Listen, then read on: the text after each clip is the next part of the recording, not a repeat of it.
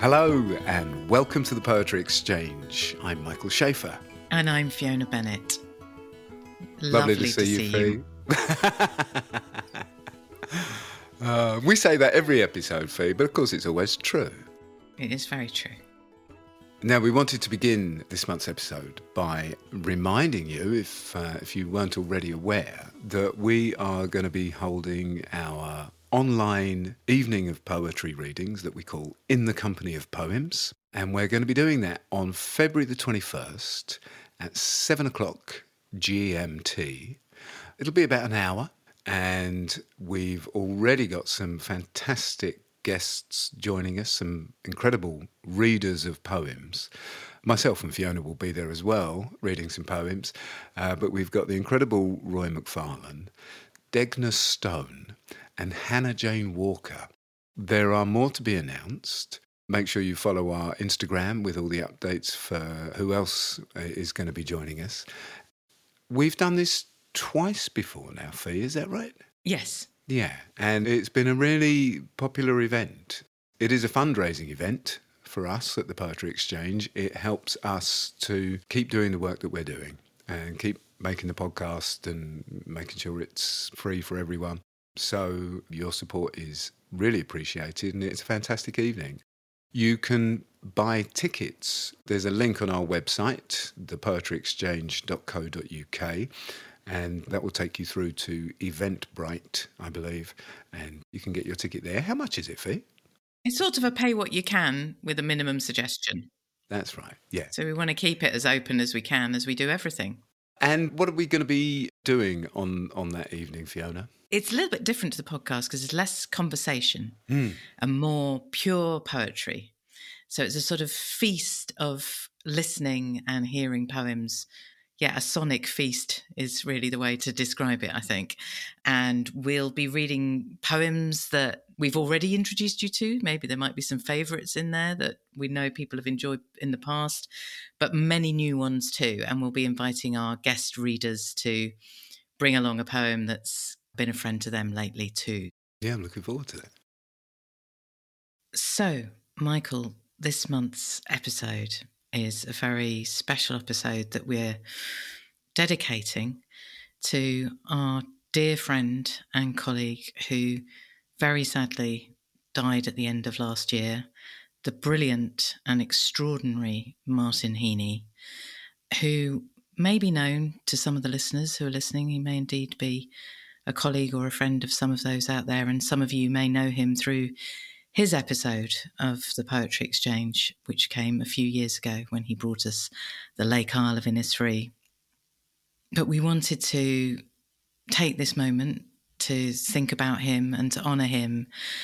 And to honour him, there are so many things to say, but especially in the context of the Poetry Exchange, what he has brought to us as a supporter of the project from the beginning, his dedication to words and his dedication to the importance and the power of the reading of poetry, something that Martin understood in a very particular and unique way. And when I was starting thinking out about the project, he was very close to the ideas and came and gave views and advice and all the brilliant things that he always did, with a unique lens and a unique ear. So as a great reader of poetry, he's always been a very close friend to the project. And indeed, as a great friend to me and to many others, his championing of friendship itself is also part of what has fueled this project. He, in his natural connecting way, had introduced us to the wonderful guest who we're going to hear from this month, who is a very close and old friend of Martin's. Martin having introduced us to Simon, who we're going to be hearing from, it felt like a joining of the circle of friendship to bring a conversation with Simon this month as a dedication to Martin. So you'll be listening to myself and Michael talking about The Thrush by Ed Thomas, the poem that's been a friend to Simon.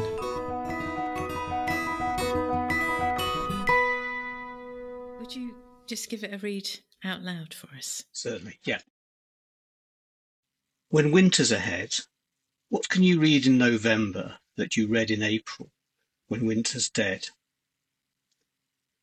I hear the thrush, and I see him alone at the end of the lane, near the bare poplar's tip, singing continuously. Is it more that you know than that, even as in April, so in November, winter is gone that must go?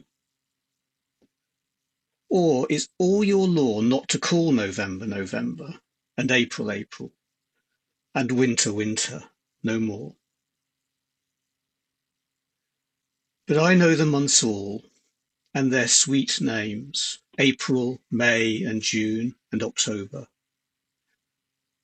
As you call and call, I must remember what died into April, and consider what will be born of a fair November.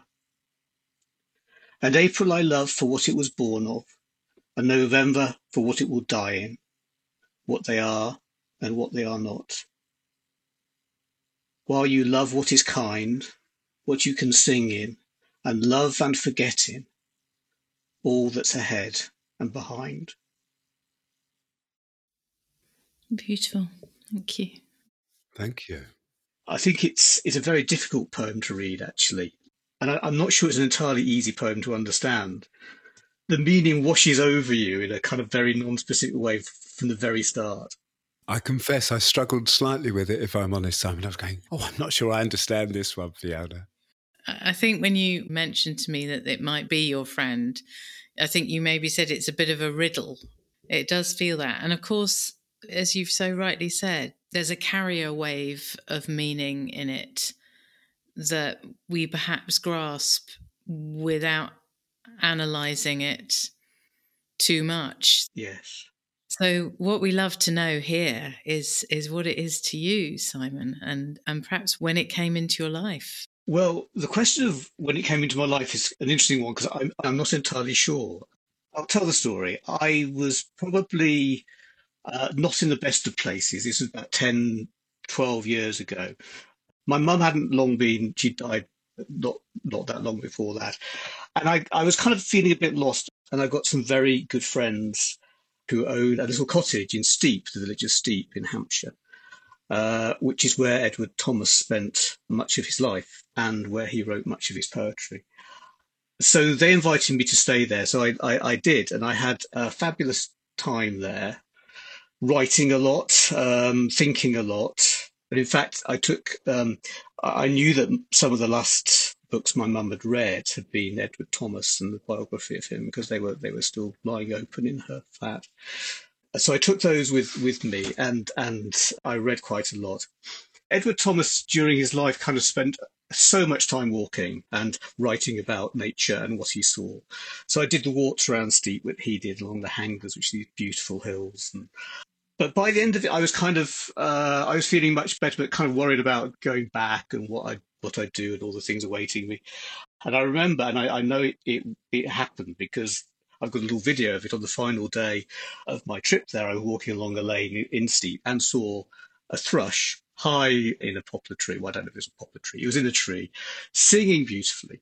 And I remember stopping and thinking, and the thought that I had was the thought in this poem, or at least the thought in its simplest form, which is basically, I wonder how the world looks to that thrush.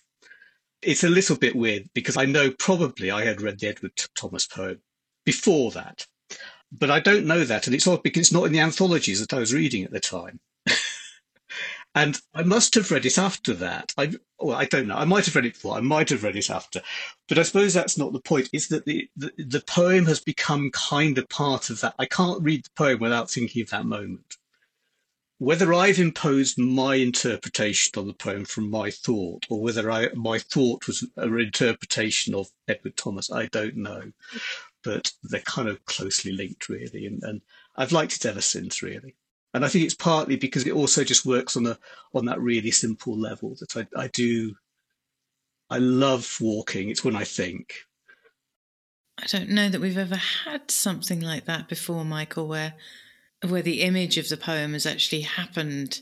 No.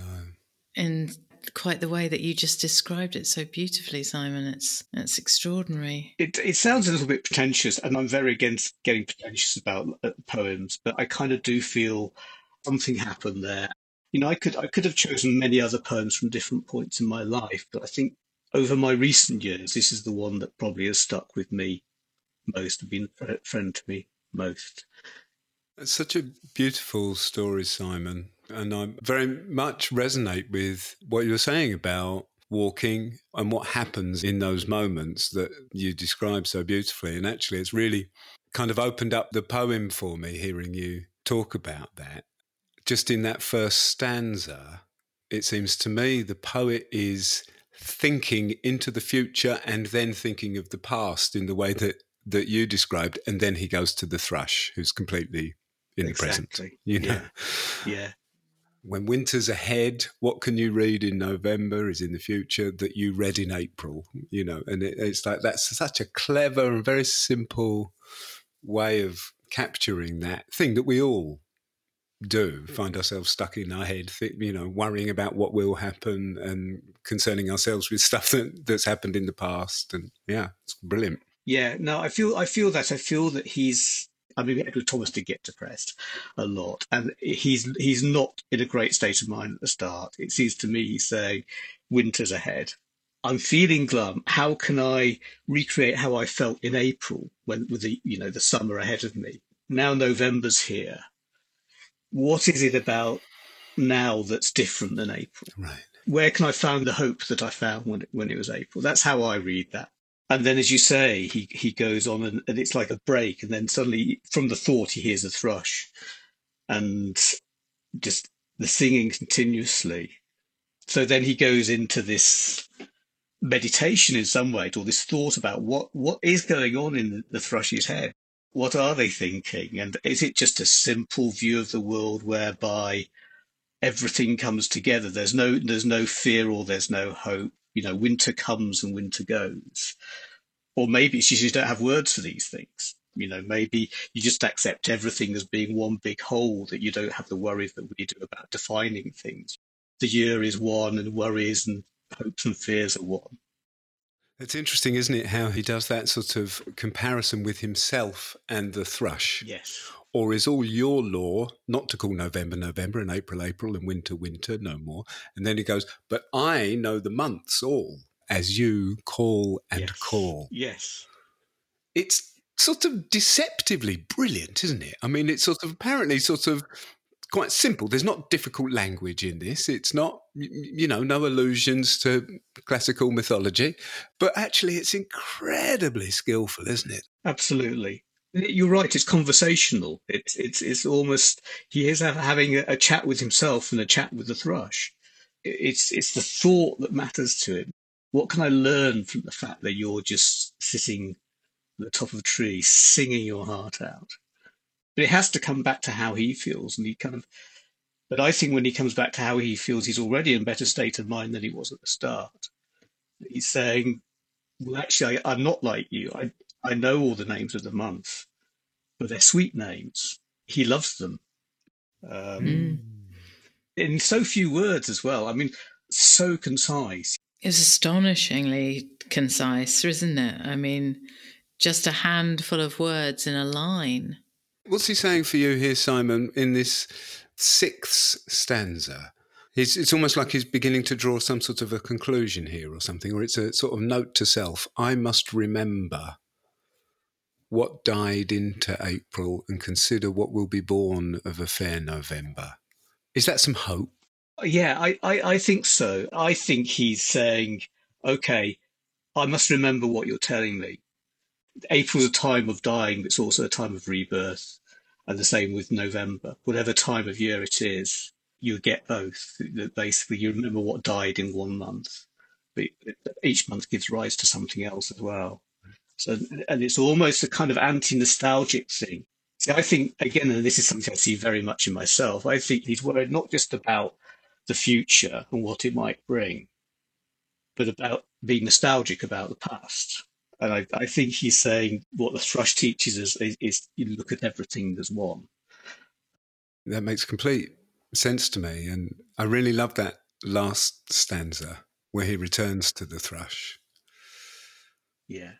While you love what is kind, what you can sing in and love and forget in, all that's ahead and behind. That's amazing.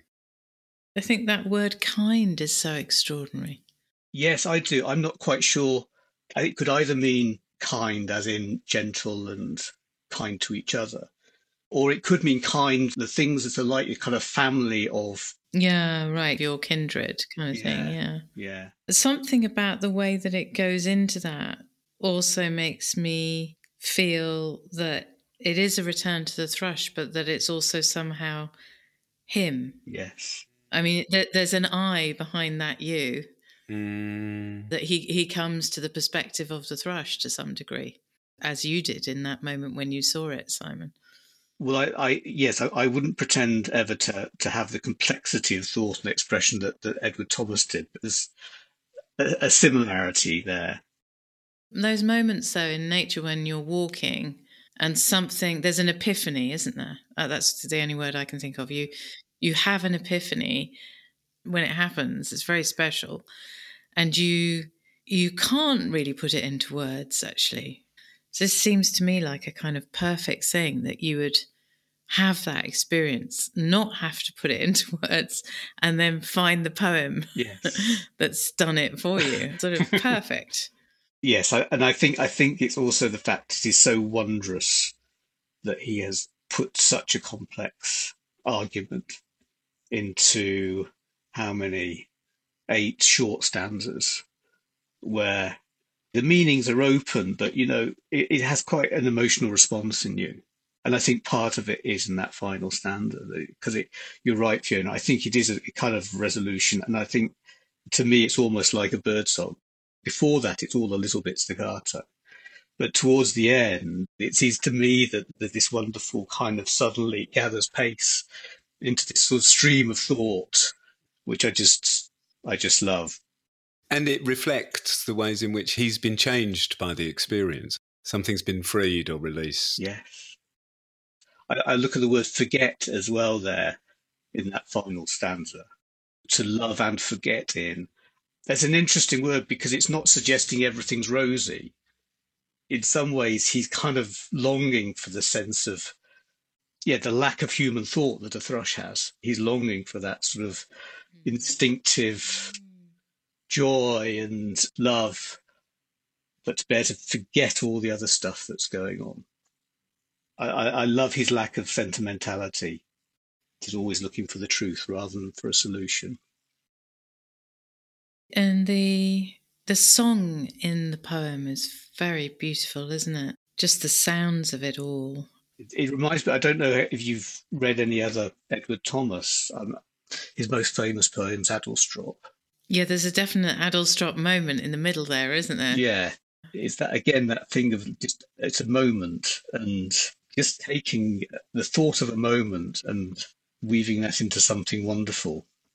I was just going to say, he must have been a relatively young man when he wrote this. He died in the First World War, aged 39.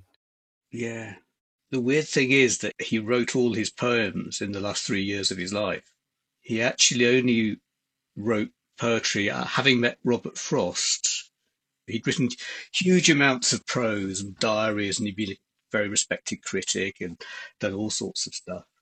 But by 1913, Robert Frost persuaded him to write poetry, and he did it for the 3 years till he died in the trenches. Also, just to say how completely incredible that you had this moment whilst staying in his house, in his cottage. It wasn't in his cottage, but it was in a cottage in the same village. Yeah. Okay. Yeah. It's close enough, Simon. Yes. And to have discovered that your mother was reading him as well. Yeah. She loved him. She was very, and I remember before she died, she talked about, she loved poetry, and she, particularly in her later years, she read a huge amount. So I kind of think that had something to do with me wanting to read more of him. Does this still stay with you, Simon? This poem? Do you find yourself these days out on walks, maybe hearing a thrush, and this coming to mind, or do you sort of return to the page and read this? How is it with you now? I think doing this has made me return to the page in a way that I hadn't before. I've read it occasionally, but I've remembered the poem very regularly on walks, and I actively seek out thrushes now. I just love song thrushes, and if I hear a song thrush or see a song thrush high in a tree singing their heart out, of course I immediately think of the poem and that time when I was in Steep, and it all, yeah, the joy is probably all the more because of the poem, really. Now, Simon, obviously the invitation here was to bring in a poem that's been a friend to you. If you were to characterise this friend, what type of a friend would it be? Very difficult question, Michael. I think the thing I think about my very best friends are they are the ones you feel completely at ease with, that you don't have to pretend anything. You're just you, and you just say things how you feel and how they are. I think this poem is a terribly honest poem about his kind of state of mind, but also, just charting the way he felt at a particular time and the thought he had. I think it would be an honest friend. It would be a good friend.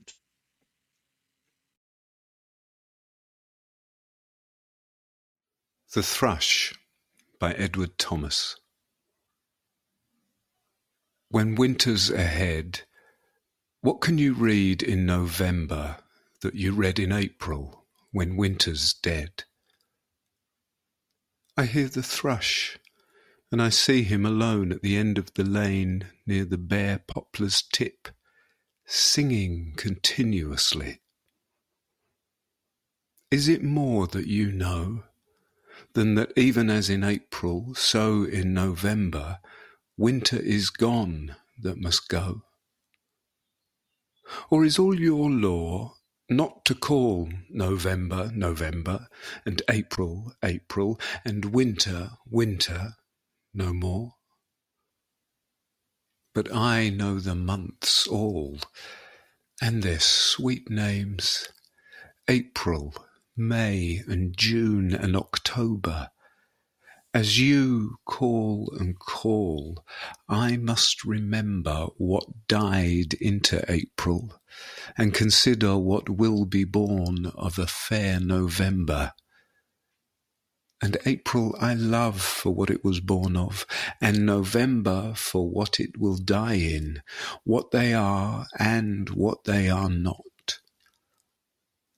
While you love what is kind, what you can sing in and love and forget in, all that's ahead and behind.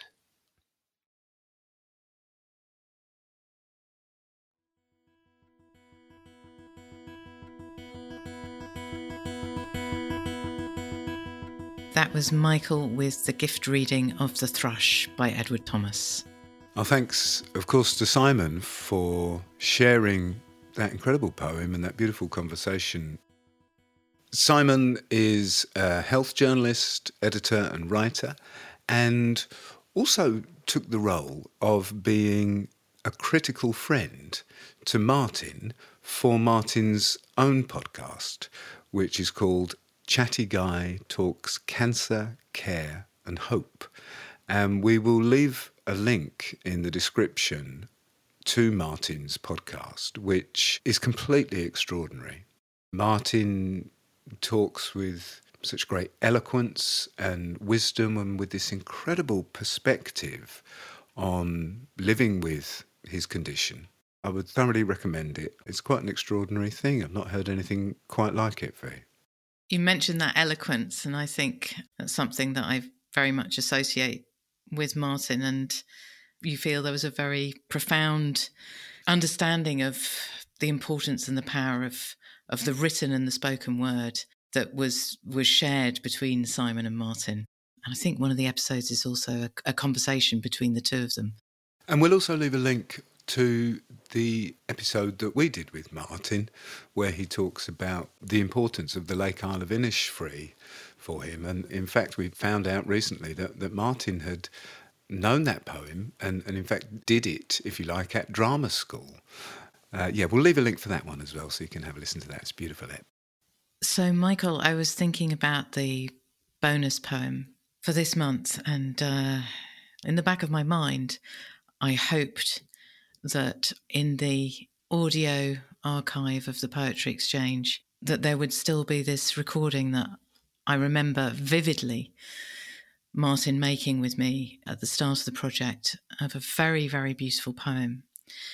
But I had a little moment of thinking, have we still, what with one thing and another, online digital files go wandering, But thankfully we found it, haven't we, this morning? And it's a beautiful, beautiful reading that Martin gave of this poem when we were very early with the ideas of the project. And in fact, I'd just sent a message out to a few poets that I knew saying, can you let me know if you've got a poem that's been a friend to you?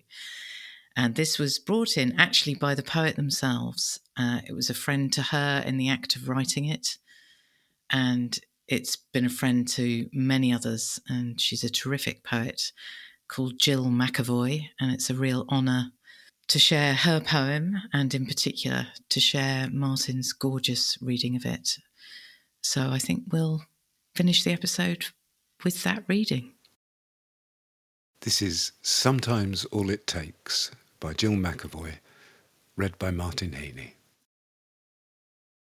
Sometimes all it takes to be happy is a line of washing drying gently in the sun, a fork stuck in a border, sunlight falling through leaves, striking the gold rim of the blackbird's eye as it watches from the fence for the digging to be done.